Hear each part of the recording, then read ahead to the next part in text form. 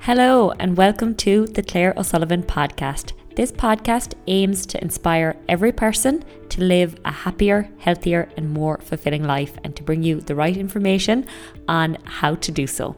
Thank you to everybody for listening to the podcast. If you are enjoying it, please hit subscribe and drop us a review. Now let's dive into the next episode. Hey guys, today I am talking about everything that you need to know to be successful on a fat loss journey. I've distilled this down to 8 key points that I've learned from my own journey and from working with hundreds of clients now on exactly what you need to be successful when it comes to weight loss. We're going to dive straight in. The first thing that you need to know is why you're doing it. Why it's important for you, what impact it's going to have on your life. If you don't know why you're doing something, then you're going to give up when the going gets tough. Because if you don't really have a reason for doing it, then why would you bother getting out of bed in the morning to go and get that workout done or get that run done? Or why would you say no to the takeaway when you want to stick to a certain number of calories if you don't have a really compelling reason for doing it? This is going to be different for every single person and it needs to be individual for you. It might be so that you can feel really confident in your clothes and you can feel really confident heading into work because of how good you're feeling in your physical body and in your clothes.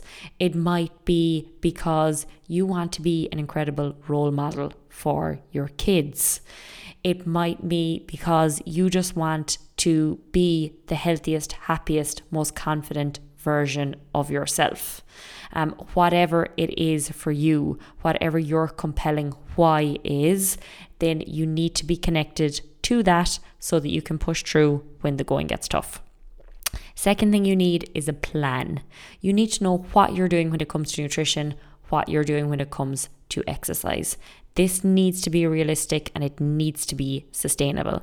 If you don't have a clear plan in place when it comes to your nutrition, how do you know what you're doing on a day-to-day or a week-to-week basis? If you don't have targets, if you don't have things you're measuring, then you'll never know whether you're on the right track or not. Same goes for your exercise. If you don't have a clear plan, then how do you know if you've been successful on any given day or any given week?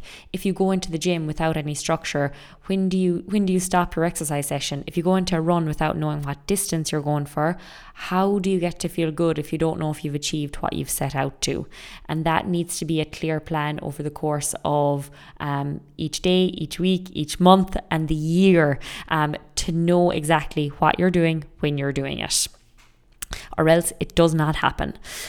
Third thing you need is, if you don't understand what to do, you need to have guidance from someone that you trust. If you've no notion what you're doing with your food, if you've no notion what you're doing with your training, with your running, then you need to get some help from someone that you trust that is giving you the right information. If you understand things yourself, if you've studied these things yourself, then chances are you know what to do and maybe the guidance isn't as important for you. You need support along the way on any journey of change. Most of the time we can't go it alone because any journey of change is going to bring with it challenges, obstacles, tougher days, and it's really important that we have support from the people around us, from our partners, from our families, from our friends, from our colleagues, from the people who are closest to us. And it'll just make the journey so much easier. If you don't have that support from family, from friends, from colleagues, then maybe you need to seek that out in a community that is going to support you. If you want to get into running, maybe you seek out a running group. If you want to get into GAA, maybe you go join a GAA team who provide a supportive community for you. If you need a coach, maybe you seek the services of someone that you trust. Whatever that support is going to look like for you, whatever support you need. The fifth thing that's really, really important, and probably one of the most important things, is accountability. If you have tried things before and you haven't stuck with them, then chances are you might need that bit of accountability to make sure you follow through on the things that you really want to achieve. The power of accountability is huge. It's probably one of the biggest reasons I see people either fail or succeed on any journey of change, and on especially any weight loss journey. So if you can hold yourself accountable, maybe you tell your partner, maybe you tell your friends what you're working towards, maybe you tell your family what you're working towards. If you don't feel like those around you can hold you accountable, maybe you seek out a trainer or a coach or a team or a group, someone who's going to hold you accountable, to make sure that you show up for yourself, to make sure that you follow through.